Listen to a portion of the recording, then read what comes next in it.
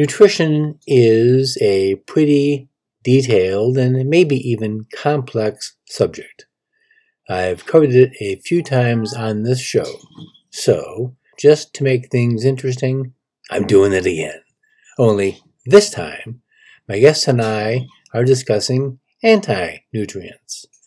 It can seem like a lot, but it's not the Star Trek challenge it might seem it is. If that's too geeky for you, no explosions happen when nutrients and anti-nutrients exist in the same place.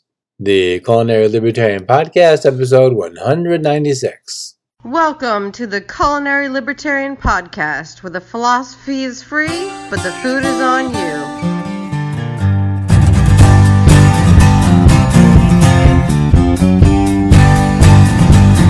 Hello, folks. Dan Reed here, the Culinary Libertarian. Welcome back to the podcast. Happy to have you here. Happy to be here. My guest today is Daphne Olivier, a dietitian who followed the usual path of attending a university and worked the usual jobs a dietitian would work, such as working at a hospital, and then a hospital cafeteria, and an ICU, and a nursing home. Then she changed. She saw a presentation, which she'll mention, and that's part of the story of why Miss Daphne is here. Hello, Daphne. Thank you for joining me today on the Culinary Libertarian Podcast. Hello. Thank you for having me today. It's my pleasure. I'm interested and excited about this because the listeners know I've done a few shows on food, going after the FDA and the USDA and the whole crime against humanity called My Plate. I've talked to a biochemist about sugars and fats and how everything we're told by those who tell us things is wrong. So we've covered nutrition and nutrients. Today we're going to talk about something that's different, anti-nutrients. And it's I can't nutrient anymore.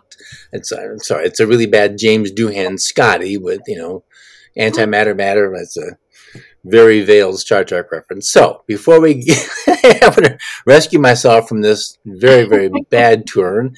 And so let's do just a brief bio of you, how you got into nutrition, and then your very interesting, at least Facebook name, and I've seen you on clips from your local news channel. You have a fun title. So let's talk about the fun title, and then let's dive into this.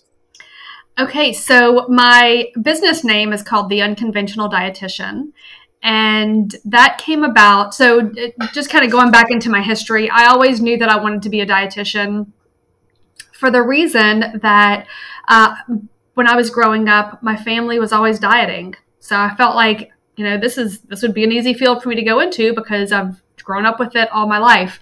And so I went to college. I became a dietitian in a conventional dietetics program, and went on and did an internship at the VA hospital and became a registered dietitian. And it was a while. I had a rogue friend that we would always talk nutrition. She was a massage therapist, and we would talk about nutrition all the time. And she would tell me these really bizarre things about nutrition. And I was like, look, I'm the nutrition expert. Okay. I was trained. I've got this background. I have a degree in nutrition. I'm kind of the expert, and very arrogantly saying this. And she kept, her name is, she's my best friend now, but we used to call her Wacky Jackie because she would come up with these really crazy things, or just crazy nutrition things. And so one day I ended up watching something that she had been encouraging me to watch for a long time.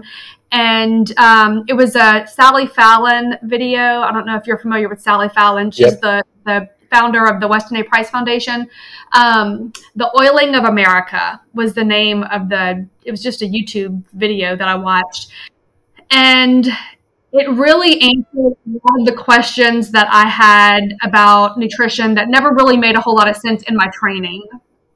And so that was gosh, that was probably 15 years ago.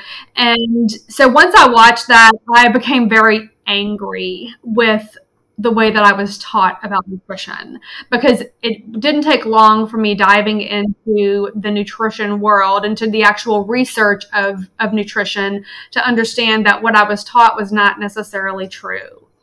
And so I became very, very angry because I still had student loans. I'm still paying for this education that I got that turned out to be, in many cases, not all of it, but turned out to be just a little bit misleading.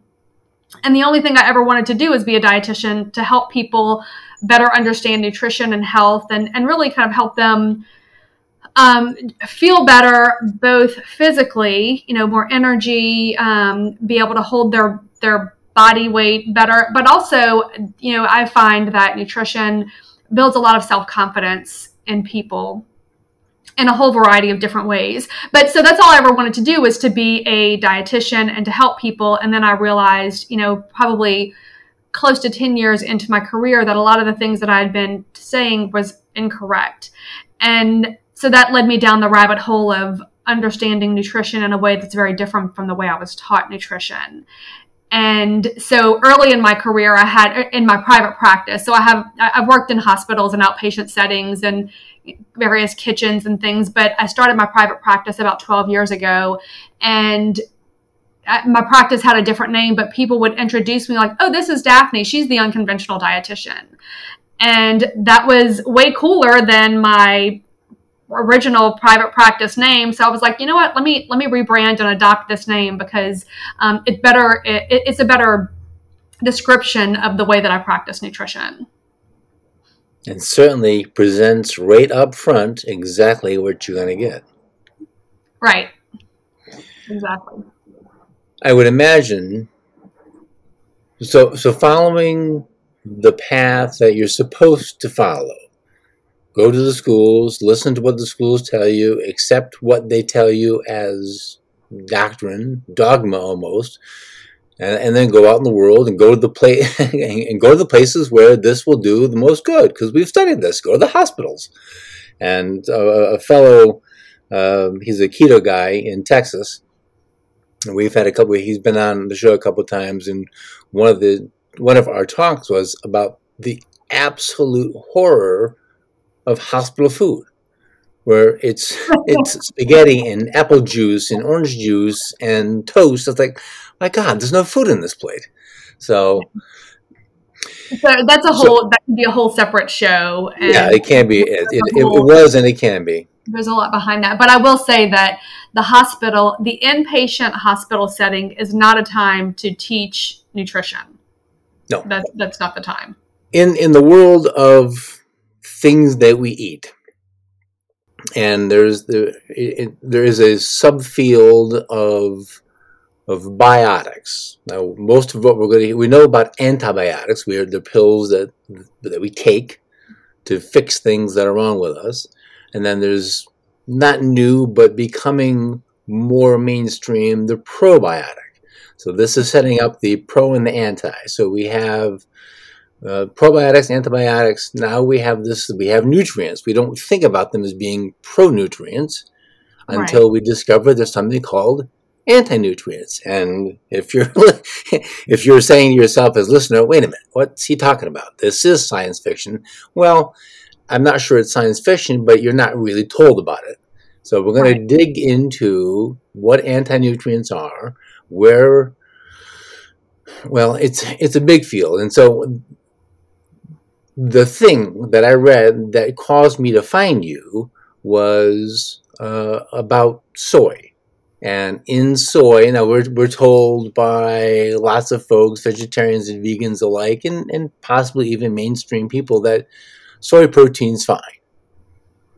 I think as a statement, possibly that could be true. I don't know definitively that it's 100% false, but I think there's a lot of things going on in the food soy industry that makes that statement at least questionable. And so, talk to me briefly about what soy is, if it's good or if it's bad, and then let's talk really about the bad thing, because there was there's terms that are foreign to me. I can't remember them or say them because I've never run them before, but things like phytates and tannins and lectins and similar sounding, not the same, leptin, and you mentioned phytonutrients. So like, wait a minute, it's enough to make your head spin. So can we start? Let's start very simply. First, what's a nutrient? Then, what's an anti-nutrient? And what happens when those two things meet? Okay, so this is a lot of questions, but I'll talk about the way that I break it down. So just to be clear, I'm not a food scientist. Okay, so I am a nutrition educator, for lack of a better term. But the way that I like to break things down is that we have macronutrients. Macronutrients are the things we call them macro because we eat them in large quantities. So that's going to be carbohydrates, protein, and fat. Those are our only 3 macronutrients. This is where most of our calories come from. So whenever we talk about those terms, carbohydrates, proteins, and fats, are pretty well versed. Most people have heard of those. There are lots of diets that are focused on eliminating one category or decreasing, or however you want to look at it. But then we also have micronutrients. And micronutrients are vitamins, minerals, and phytonutrients. So some examples of those, your vitamins would be things like vitamin B12 or the whole complex of B vitamins, vitamin D, vitamin C. So, we've heard of most of these. Then your minerals are going to be things like calcium, potassium, zinc. So these are things that we eat in much smaller amounts, either milligrams or micrograms, which is why we'll call them micronutrients. And then phytochemicals or phytonutrients are things that are found in plant foods primarily, or plant foods only, and they're essentially what gives food color. So that's going to be things like lutein and I just had totally blanked on the other one I was thinking of. But those are things that are much less talked about. So we don't really hear a lot about phytochemicals or phytonutrients. And quite frankly, the research is coming out. There's a lot of research being done on these, but we in the nutrition world really don't understand or know the full concept or the full idea of what's happening with these phytochemicals and phytonutrients to really understand in the full spectrum what they do, why we need them, and how they interact with other nutrients. So, can I interrupt you 1 second? Mm-hmm. Are the phytonutrients the pigments in the foods? Yeah, they would be the pigments, the things that are giving the foods color. So whether it's the colors of blue or the colors of green or red, all of those pigments. So when I think of pigment, I think of something that's being dyed, and it's essentially what is providing color for the plants. So the phytochemicals are phytonutrients, and those words are used interchangeably. Those are the actual things that are giving color to that plant. Now I know that. So we have chlorophyll and carotenoids for the carrots.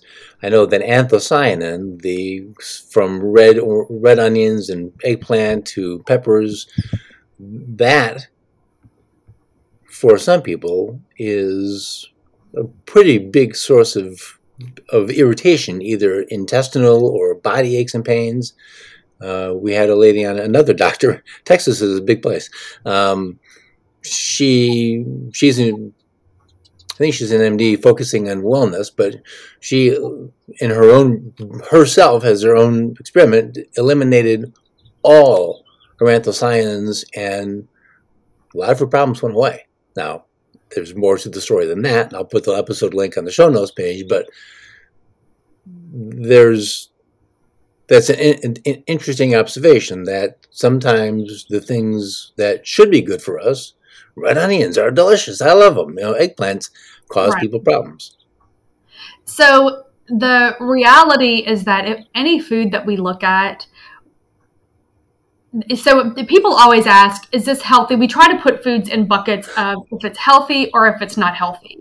And, my mom used to always say, is this food fattening? I'm like, I don't know exactly if what you're asking me is, will this food make you gain weight? Then, I can say yes or no, depending on what the food is. But so we always want to categorize something as good or bad. And the reality is that in nutrition, almost every single food, no matter how, quote unquote, good it is, or no matter what health benefits or health properties it may have for one person, it also has something that may not work for someone else. So we can't necessarily put foods in buckets of good or bad. I always think of food as being on a spectrum. So something can be can work really well for one person, but really cause issues for another. So I'll say broccoli as an example. So normally when people start eating a healthy diet, the automatic thing that comes to mind is baked chicken with broccoli and a sweet potato. I mean, that's a very, very common healthy meal, and people will come into my office and they're like, I can't eat any more baked chicken, broccoli, and sweet potato. I'm done with that. Like, okay, well, let's explore other options, because there are lots of other options. But with that being said, broccoli has a lot of really great benefits to it, lots of properties. It can help with detoxification of hormones. But for some people, broccoli does not work because it causes, the way that it reacts with the bacteria in their GI tract causes gas. And sometimes it's gas in excess, where it's not just a little passing gas, it causes debilitating pain. So to say that broccoli is healthy or not healthy is very irresponsible, I'll say, as a educator, to say that something is healthy or not healthy in the umbrella term that everybody should eat this or everyone should not eat this. There are some foods that I think that fall into that always healthy bucket, or really more always unhealthy bucket. But as far as other, all foods have components to them that can make them not work for a certain subset of people for a variety of reasons. Right, I think, and anyone who, I'm not going to avoid the word diet, because anyone who eats, probably, if you pay attention to what you eat and how you feel from half an hour to a few hours to maybe the next day, starts to put some correlation to things and say, well, I like that, but it doesn't like me. And so they figure this out without necessarily even having any chemistry or science behind it. They just say, boy, I don't feel good the day after eating that food, so I'm not going to eat that food anymore. And I think for the listener who says, boy, that happens to me, that doggies are doggies, that's a good place to start paying attention. What is the group of that food? Maybe that happens with other things in that big family. And now, if you're feeling inflamed or bloated, or if you're feeling something less than stellar, now you have a place to begin doing some research and figure out how can I feel stellar? Because feeling stellar is a good thing. Right. We have fats, proteins, and carbs. Mm-hmm. The micronutrients, the vitamin D, vitamin B, vitamin A, all the Bs, the K, and then the manganese and magnesium and copper and zinc and selenium and there's 80 of them or something like that. So that's a well-rounded diet. I can't. My own personal foible is I can't stand the word of a balanced diet. But that's my own baggage. Somewhere in here, this is the basics of nutrition. We're eating things that are good for us. I am personally opposed to. I love sugar. Boy, do I love sugar! But sugar doesn't love me too much, and I don't think sugar loves anybody too very much. Right. But that's also another show, and we need to do that show. So let's go back to this soy and this anti-nutrient thing. So if the nutrients are, kind of a technical term, bioavailable, reading things that our body can use to, right now we're talking about to the benefit of human health and wellness, then so this thing phytates, or these anti-nutrients, things that are coming in. Anti sounds bad. So first of all, are anti-nutrients bad? Antibiotics make us well. Maybe anti-nutrients aren't bad. And if they're bad, big question, how? are anti-nutrients bad? Okay, so anti-nutrients, the term relates to something that will not allow your body to absorb a nutrient. Okay, so in the growing and the development of plants, they have to have some kind of protective mechanism for the plant to be able to grow, to fight off any kind of insects. And oftentimes that comes in the form of, the way that I think of it, so if you look at it, you're not necessarily going to see it like this, but I think of it as being a protective shell or protective coating that is found on different types of plants. So we see it a lot in things like nuts and seeds, which again, we always want to put it in the healthy bucket, because it does have beneficial properties. But in the growth of various types of nuts, they have what's called anti-nutrients, which, like I said, I think of it as an invisible shield that is used to protect that plant. So if an insect goes to eat it, it's going to make it hard for the insect to digest that particular plant, which will keep it from wanting to eat that plant again. So it develops the intelligence to know that, okay, I can't eat that plant because it's going to, it's not going to work well for me. So as humans, we want to ingest some of these foods, and it still has these anti-nutrients on it. So what it means whenever something is an anti-nutrient is that it's a natural component, usually natural within the plant, that blocks the absorption of the other nutrients that we talked about, the vitamins and minerals. Different types of anti-nutrients block different types of nutrients. But this doesn't necessarily mean that we shouldn't have these foods. We might need to be cautious. In some cases, you may not be able to have it at all, but being cautious of how we pair foods together can also play a role. So I'm going to invent this situation that's going to sound weird to the listener. And again, it sounds kind of weird to me. I don't think I'd eat it. But let's say peanuts have an anti-nutrient that blocks the absorption of chlorophyll. So sauteing a big bowl of spinach or kale with chopped peanuts would create a dish that is actually turning out to be unhealthy only in the acid. That weird word, that unhealthy. That's creating a situation where that specific anti-nutrient is making the chlorophyll less or totally unavailable to the person eating it. So they're not getting any benefit from the chlorophyll. Well, I would say making it maybe a little bit less absorbable. So if you have, if we start to really break down and try to digest, pun intended, all of the anti-nutrients and how to put things together, we can create a huge headache for ourselves. So I would say if you're going to saute a bowl or a large container or something of spinach and kale, that has a lot of chlorophyll in it. So you would have to eat a fair amount of peanuts and I don't know the ratio because this is not a real situation. So and this is not something, it's not the way it's researched, but you'd have to eat a lot of that to be able to block all of the chlorophyll that's in there. Okay. So I wouldn't say that it's not beneficial. I would say that there is some components in the nut that would be blocking some of the components in the vegetables, but it doesn't mean that it's a wash. So the last thing that I would want people to walk away from this conversation thinking is that, well, maybe I shouldn't, because the more that we talk about it and the more that we unpack and explore anti-nutrients, people could come away with the idea of thinking, well, if it has things in there that are going to block the absorption of nutrients, I might as well just go eat this bag of potato chips because I'm not getting nutrients that way either.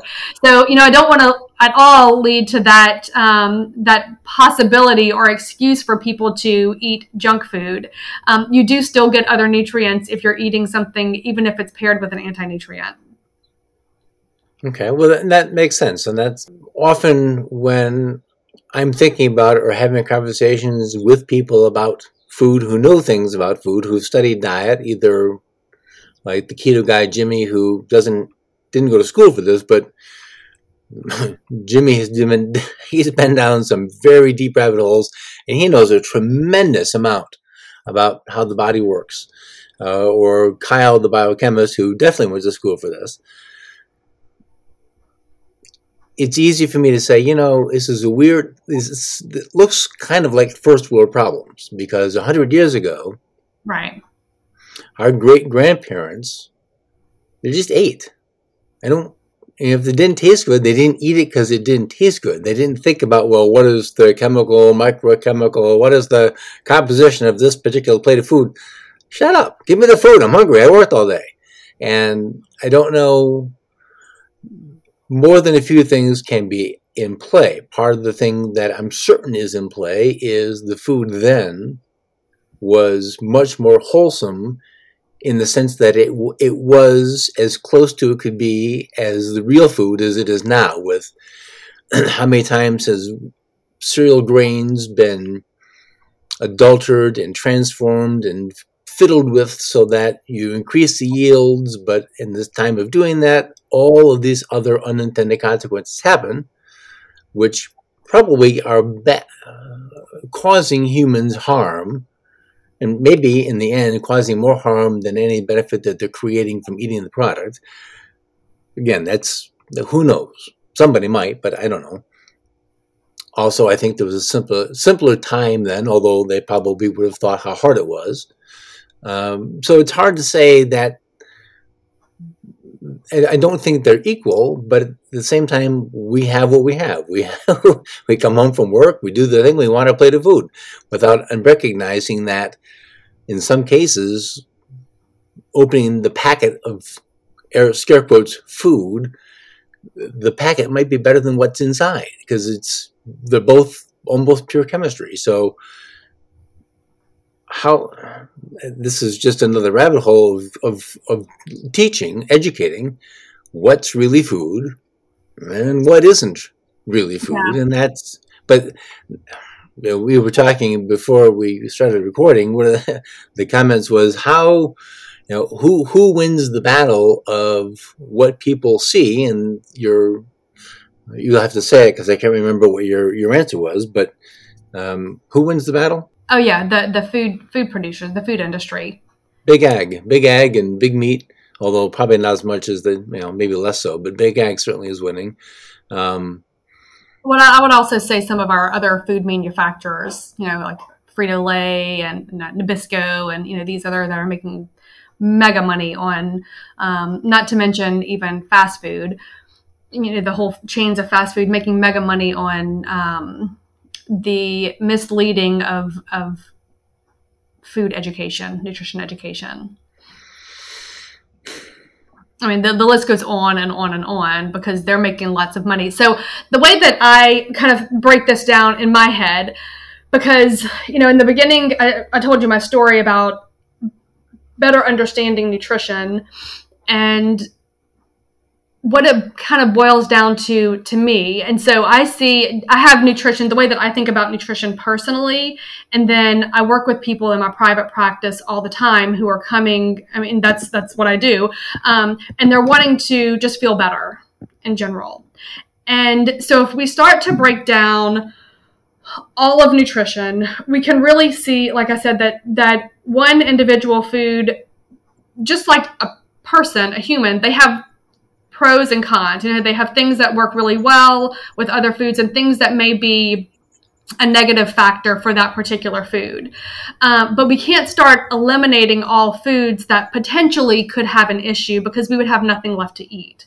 So what I think it boils down to, and there's a lot that's to be said about individualized nutrition, but we still need to eat foods in their whole, most natural form, even though it may not necessarily, it may have a component that would work against us. So what I mean by that is something like oxalates are a type of anti-nutrient that's found in like spinach. Oxalates will block calcium. Okay. But that doesn't mean that spinach doesn't have any good properties, because we know that spinach, especially in the vegetarian world, spinach is considered to be a high iron food. And I know that iron comes mainly from animal products, but so some people will eat spinach for the amount of iron that it has in it, pair it with a little bit of vitamin C, and then they're absorbing some of that iron more so than they would be absorbing iron. iron from other plant-based foods. So we can't just say that because spinach has oxalates that can block calcium that we should never have spinach. I think what it really boils down to is we need to have a variety of foods. So we need to have some spinach, and we need to have things like beets that have a different color and different nutrient profile. And then things like things that are more uncommon. So we need to have things like pumpkin and acorn squash, and foods that have different colors and different varieties. And not to hone in on the fact that some foods have anti-nutrients in them, and so we should cast them out as not being beneficial. And I think that's what easily can happen when you start digging into, if nuts have phytic acid on them, then maybe I shouldn't have nuts anymore. Well, if that's the way that you want to go about it, then maybe you can avoid nuts, but it eliminates another nutrient profile that can have beneficial properties too. I follow that line of thinking. I think that that's probably right. When I look into the grocery carts of the people I have no idea who they are in the grocery store, and God, horrifying. This is unkind, but it's not. I mean, it's an observation. Generally, the body type of the person and the items in the cart have a correlation to each other, and usually the people. Not always, but more often than not, the obese people are the ones buying all the packaged stuffs, lots of diet soda, cases of diet soda, all the sugary drinks, all the sugary foods. There isn't actually any food in those buggies, and they're filled to the top. And absolutely, it's no surprise to me that this is how that person looks.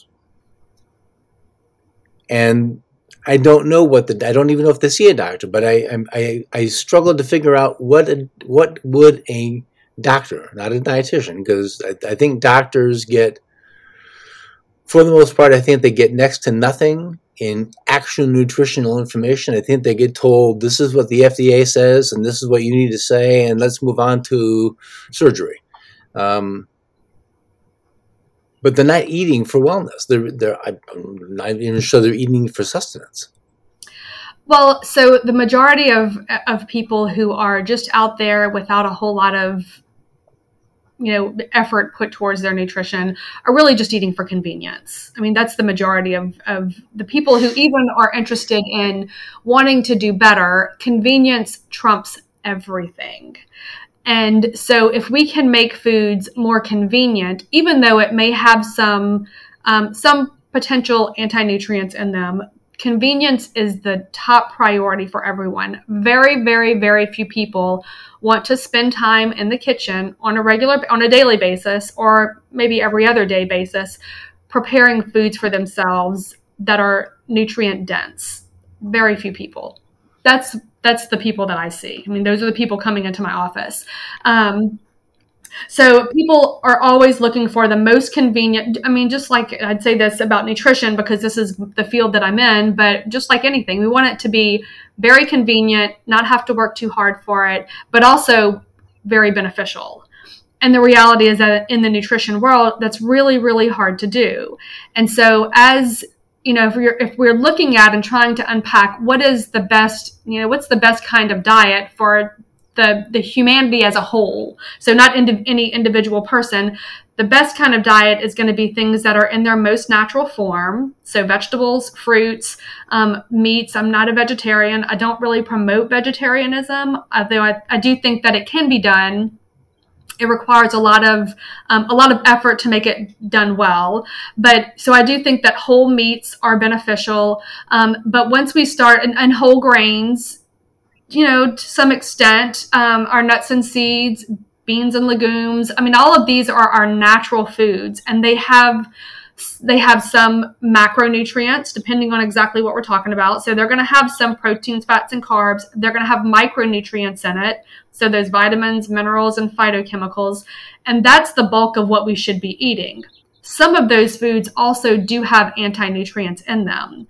However, in comparison to that, as a American population, so I can't really speak for the diets of many other countries, but as an American population, what we're eating is whatever is the fastest and easiest thing to put in our mouth, regardless of any kind of nutrient, anti-nutrient. In order for something to have an anti-nutrient, it also has to have nutrients in it. So a lot of our food is devoid of all of that. Right. And that's where our health system has gotten into the predicament that it's in. Yes, and so the standard American diet is appalling. So I agree with you on convenience. Because I have training as a cook, worked for years and years and years as a cook, cooking dinner at home is just what happens here. It doesn't, rare, on occasion I'll buy convenience things because I know that this one's got volleyball, that one's got softball, we're home for 15 minutes. But that's not at all the norm. It's a rare thing. Right. Usually all that means is I bought preformed frozen hamburger patties at the butcher. There's another very real problem now in probably the world, but again in the U.S., and that is the cost of everything. Yes. Gas here has jumped 30 cents in 4 days. Mm-hmm. And the thing that's affordable is the packet of crap. The bag of highly processed sugar and probably seed oils and hydrogenated something or other with actually no real food at all in the bag for 99 cents. And it will fill you up and you'll feel satisfied. It won't do a thing to make you better, but at least you'll feel like your tummy's full. And I recognize that that's an actual for real problem. When your fixed income is increasingly going more and more and more to gasoline just to go to work and get that fixed income, that's a real problem. And there is no easy solution to that. And I don't buy steak. Even when gas was affordable, I didn't buy steak all the time. It was a special thing. Now it's like, well, I don't know. It's a real special thing. So, I mean, you're not an economist, and I'm not even sure an economist has an answer to this, but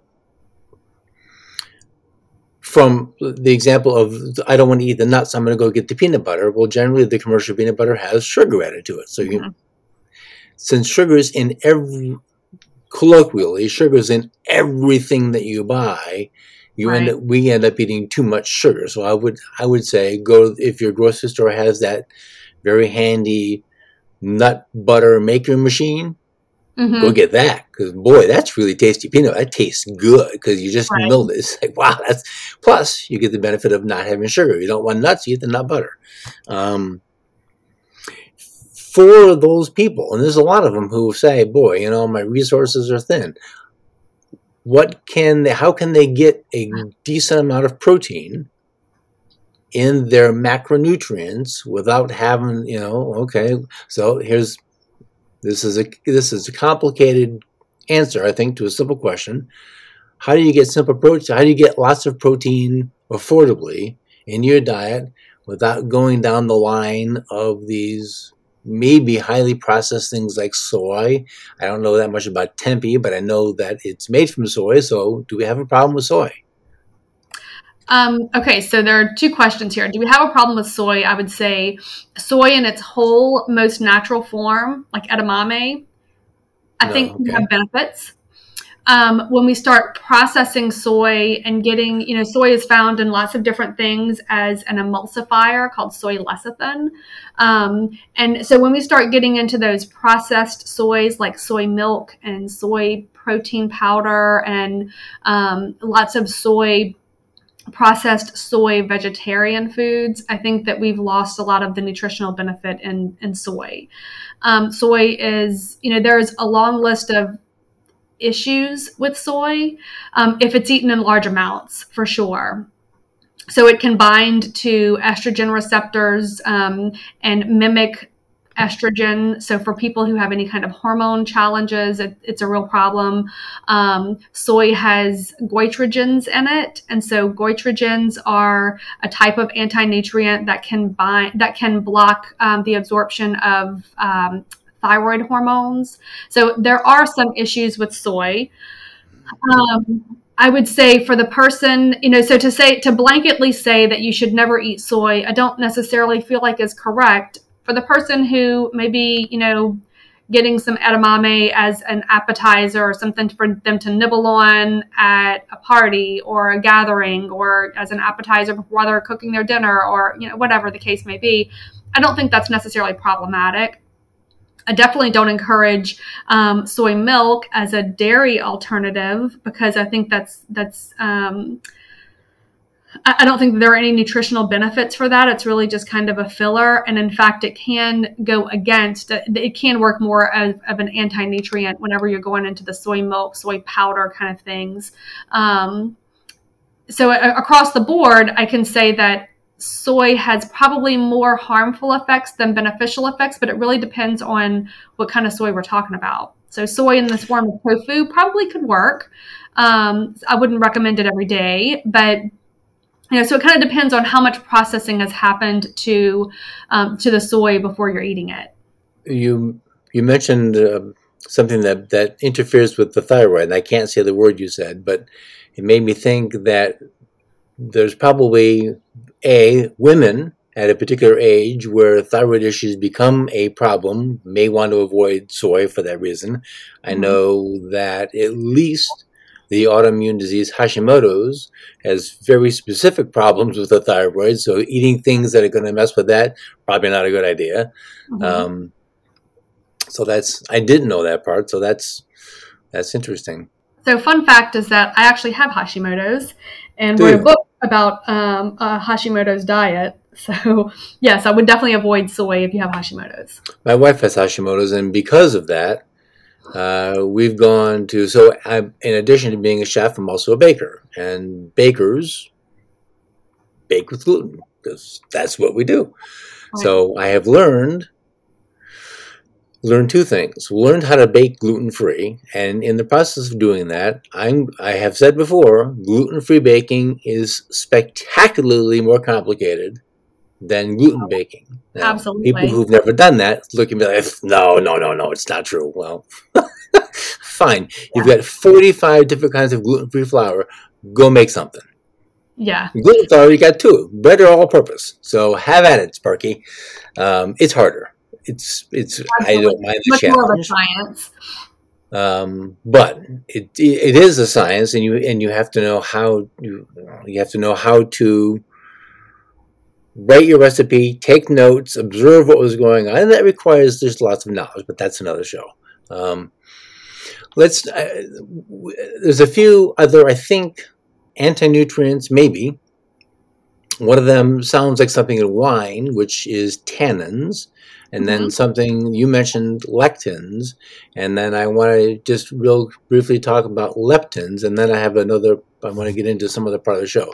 So tannins is it the same as the thing in the red wine that makes it red and tart? Yeah, so tannins are a natural chemical found in things like wine and tea, are probably places that you find it most commonly. I completely forgot about tea. Yeah. So, and tannins are kind of what give the drink a little bit of bitterness. So that's definitely what makes tea bitter. And so, again, I think that this goes down to that doesn't necessarily mean that you can't have tea at all, but or wine. Because, as we know, red wine has some benefits to it, if consumed sporadically. So I think that, yes, they do have anti-nutrients in them. But it's not, doesn't necessarily mean that we can't have it at all. We just need to have variety. And so isn't lectins in tomatoes? Lectin is in tomatoes, and beans, I'm pretty sure. And there is a doctor, he's pretty well known, I can't remember his name right now, who is really anti-lectins. And he really says that no one should be having them at all. I don't agree with that at all, because it really does, anytime, unless you know that and you would only know by experimenting, because there really aren't tests for this sort of thing. But unless you know that something is causing a problem, then ultimately we don't want to, your diet should be as varied as possible. So we don't want to limit something or eliminate something just because could potentially cause a problem if you ate it in large amounts.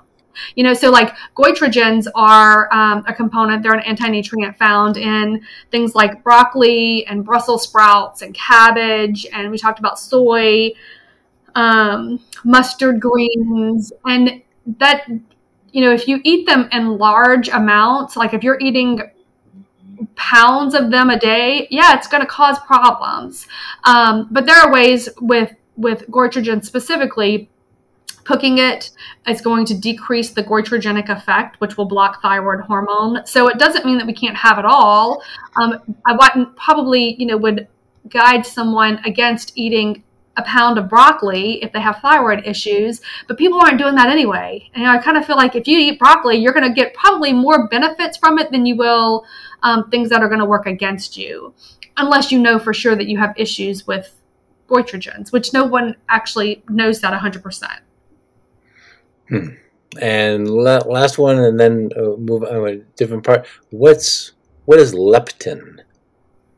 Leptin is another type of anti-nutrient.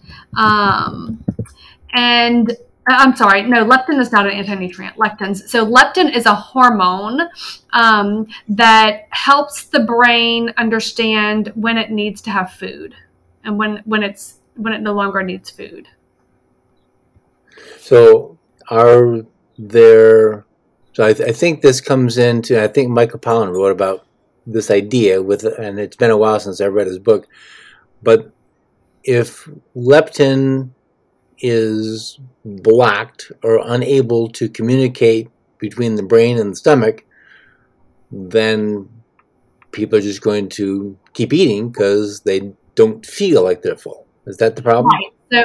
So if they have a resistance to leptin, and I'm pretty sure this isn't something that I use in my practice, which I can't do lab draws as a dietitian in Louisiana, but I'm pretty sure that you can test for leptin. But if you have leptin resistance, the roundabout issue is that it can decrease your ability to suppress appetite. So you're going to end up eating more with leptin resistance because there's leptin and ghrelin. So I think I just said it backwards. Leptin is the hormone that tells your brain that you are full. Ghrelin is the hormone that tells your brain that you are hungry. So if you have leptin resistance, it means that your brain is not getting the signal to tell your brain that you're full and that you no longer need to eat. And so you will continue to eat, and it will affect appetite, making you more susceptible to eating larger portions and not recognizing your hunger satiety levels. So without getting too far into the weeds of diabetes and insulin, I know that it is possible for insulin-resistant folks to eat in a way that over time they can fix their insulin problem. Is there a way to eat, or food choices, that's probably a better word, are there food choices to make that can lower or reverse leptin resistance so that it functions as it should? That is a really great question. And I can't say that I know exactly the answer. And I don't know the answer because the answer is, we're still trying to find that answer, or if I just don't know the answer. I don't know if the medical world has definitively been able to find that. I will say, Well, with either. insulin resistance, we definitely can. We know that there are lots of things that can affect insulin resistance. And you Right. can, in fact, get your body into a place where it becomes less resistant to the insulin that your body is producing. That's without a doubt, that's for sure. Leptin is a little bit newer to the scene, so there's a lot of research going on. And I know that there are some medications that are trying to be developed to decrease leptin resistance, but I don't know for sure. That's something that I haven't looked at in a long time, so I can't definitively answer that. Well, look, now I have a way to have you on again, and we can talk about leptin. I'll gladly do All that. right. Let's take a moment out for a word from Jake about his Tasting Anarchy podcast.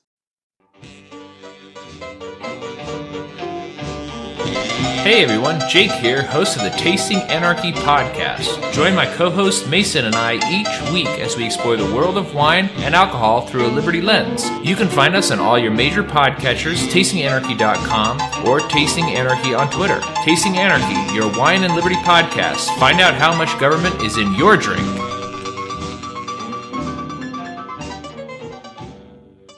I do have a little portion I want to get to. I just want to at least talk about one thing that has nothing to do with eating and everything to do with improving human health. And this is a whole show, so you're going to be corralled. And that thing is good sound sleep. Oh goodness. Oh my goodness. Oh my goodness. Okay. Yeah. So, in my opinion, so for a long time, I always said, nutrition is the best way to get good health. But I have retracted that statement or that belief. And I now know that sleep quality is the foundation of wellness. And I say that all the time. The quality of your sleep is foundation of wellness. So if you have sleep apnea and you are in fact, so we think about sleep in quality and quantity. So quantity means that if you're, burning the candle at both ends and you're going to bed late and you're waking up early and you're doing this over and over and over, that the quantity of your sleep is not enough. So, 7 to 9 hours is what the recommendation is. And if you're getting less than that on a regular basis, it could eventually pose health problems. But quality of sleep is also important. So if you have things like sleep apnea, you may be sleeping or laying your head on the pillow for that 7 to 9 recommended hours. But if the quality of your sleep is not good, then you're still posing, you're still getting yourself into the avenue of having health risks because your quality of sleep is not good. We'll talk about that when you come back on too. Okay. All right. This is just a little short answers part, but this is kind of a little fun little bit of the show. Of the 5 flavors, sweet, sour, salty, bitter, or umami, which one's your favorite? Oh gosh. Probably either sweet or umami. What's your favorite food?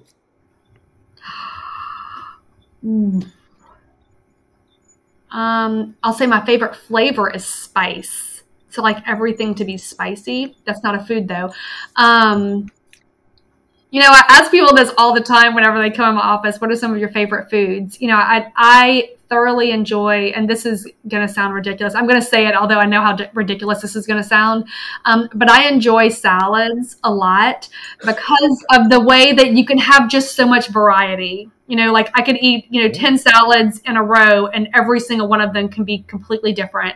And, but almost all of them would have some kind of spice element to it. So whether it has some kind of, sriracha-based salad dressing, or it has jalapenos in it, or wasabi, or something, it's going to have some kind of spice to it. All right. It makes sense for... Ironically, I do not love vegetables. I know that sounds ridiculous because I just said that I like salads, but I didn't grow up eating vegetables.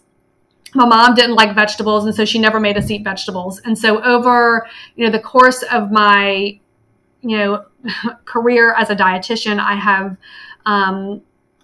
found a way to make vegetables enticing. And I do eat vegetables every day, just mostly with every meal, even for breakfast, and on a lot of days, on most days. But I would inherently say that I'm not a vegetable lover. All right, so you maybe have preempted the next question. What's your least favorite food? My least favorite food. I've said for a long time that I think olives will ruin anything. I mean, I love food, but I'm not an olive fan. I can eat them a little bit more now than I ever have in the past, but not an olive fan at all. What sound do you love?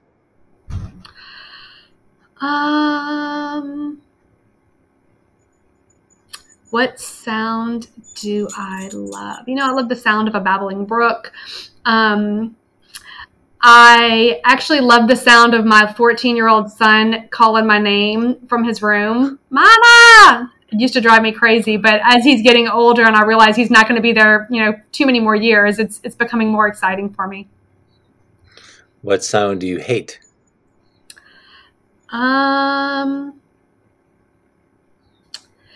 Besides the obvious things like fingernails on a chalkboard, what a sound that I hear just about daily that drives me crazy is the sound of a faucet running to wash dishes. So this shows I'm so old school that if I'm going to wash dishes, I'm going to fill up part of the sink and I'm going to wash the dishes and then I'm going to rinse the dishes. But to have just a faucet running to wash dishes drives me crazy. What gets you excited? What gets me excited? I get excited whenever someone starts to believe in themselves, whenever I can see the transition in someone believing in themselves or understanding that, like building their own confidence through things that they've done or things that they've experienced and learned. That gets me very excited. What turned you off? Someone who has poor integrity. So, as you're close to New Orleans, this is a targeted question. Not really. Everybody gets this. What's your favorite food indulgence? Whew, okay. I'm a chocoholic, so I would indulge. If I'm going to indulge in anything, it's most likely going to be something chocolate. Really dark, rich chocolate. If you're asking about something more specific to Louisiana culture, it would probably be boudin. Oh, yeah, I'll be right there. I'm pretty sure I could eat my weight in boudin if I really tried to. Two things. How can people follow you? And is your Hashimoto's book available for people to buy? Yes. So my Hashimoto's book is called Hashimoto's. Oh, what's the name of it? The Diet for the Newly Diagnosed. So it's essentially an elimination. It walks you through an elimination diet. So it's Hashimoto's Diet for the Newly Diagnosed, and it is available on Amazon. Okay. And people can follow me through, I have my social media is through Facebook, and I also have Instagram, and both of them are The Unconventional Dietitian. Okay, and no website or anything? I do have a website. It's theunconventionaldietitian.com. Of course it is. All right. Well, I know you got a hard stop here, so I'll put the links to the two social media sites and the webpage on the show notes page, which is culinarylibertarian.com/196. And I have more, but you got to go. So thank you very much for your time today. I appreciate that. We'll do a follow-up whenever you're ready. Yeah. So yeah, that would be good because there's more I want to get into, but I think we have to sort of lay the foundation. Yeah, when we start talking nutrition, we could talk. I mean, literally could talk all day. There's so much to explore. That's okay. Well, I picked the day. I got all day. Okay. All right, folks, that's going to do it. I'll put Daphne's website link and the Amazon link for her book on the show notes page, culinarylibertarian.com/196.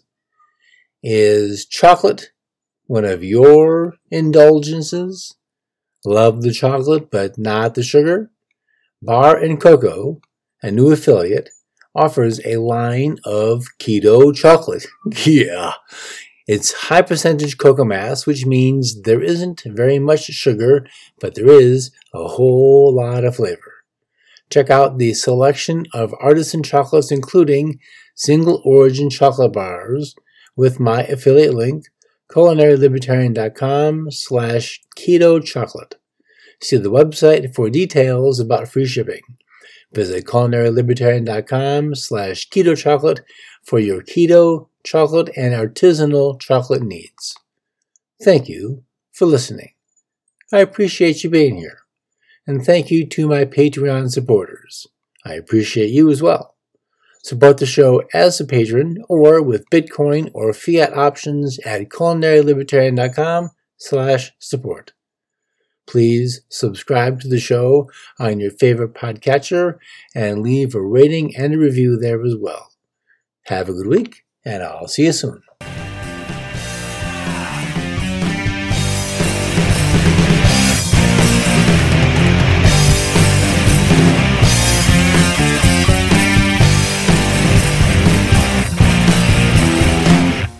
Music for the Culinary Libertarian podcast is provided by Matthew Bankert at mattbankert.com.